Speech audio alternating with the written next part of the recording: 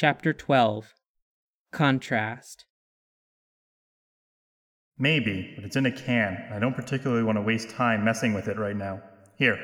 Daniel tosses one of his two remaining bandages to Tim. He begins knotting the other around his thigh.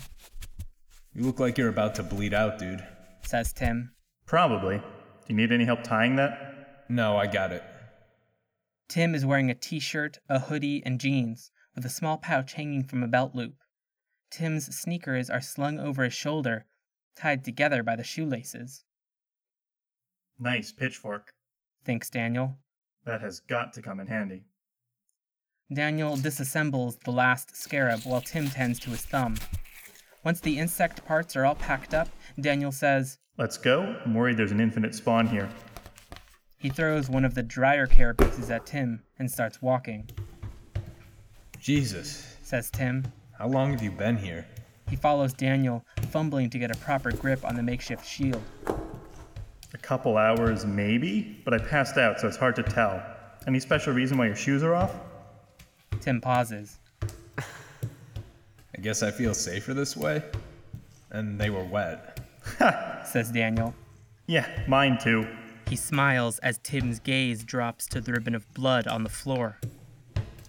Insect noises fade in over the conversation. Definitely an infinite spawn. Thinks Daniel. It's maybe 3 scarabs. Daniel wonders if his senses have become precise enough that he can hear their numbers. But after a moment, hearing becomes irrelevant.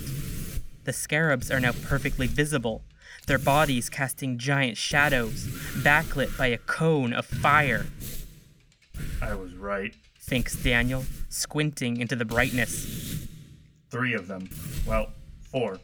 Because by this point, it's clear that the flames are spraying from another scarab, a behemoth thundering forward in armor that fills the tunnel.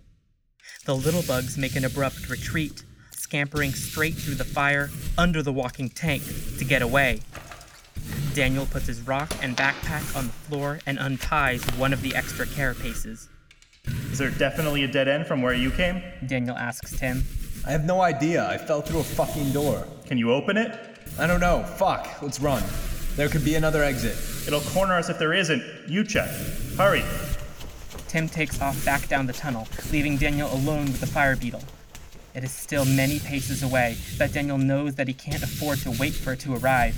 He has to challenge its every step, make it move slowly or preferably not at all. Running out of room means burning to death against the rearmost slab of stone. With a carapace in each hand, Daniel jogs toward the approaching flames, hoping to buy Tim enough time to find them a way out.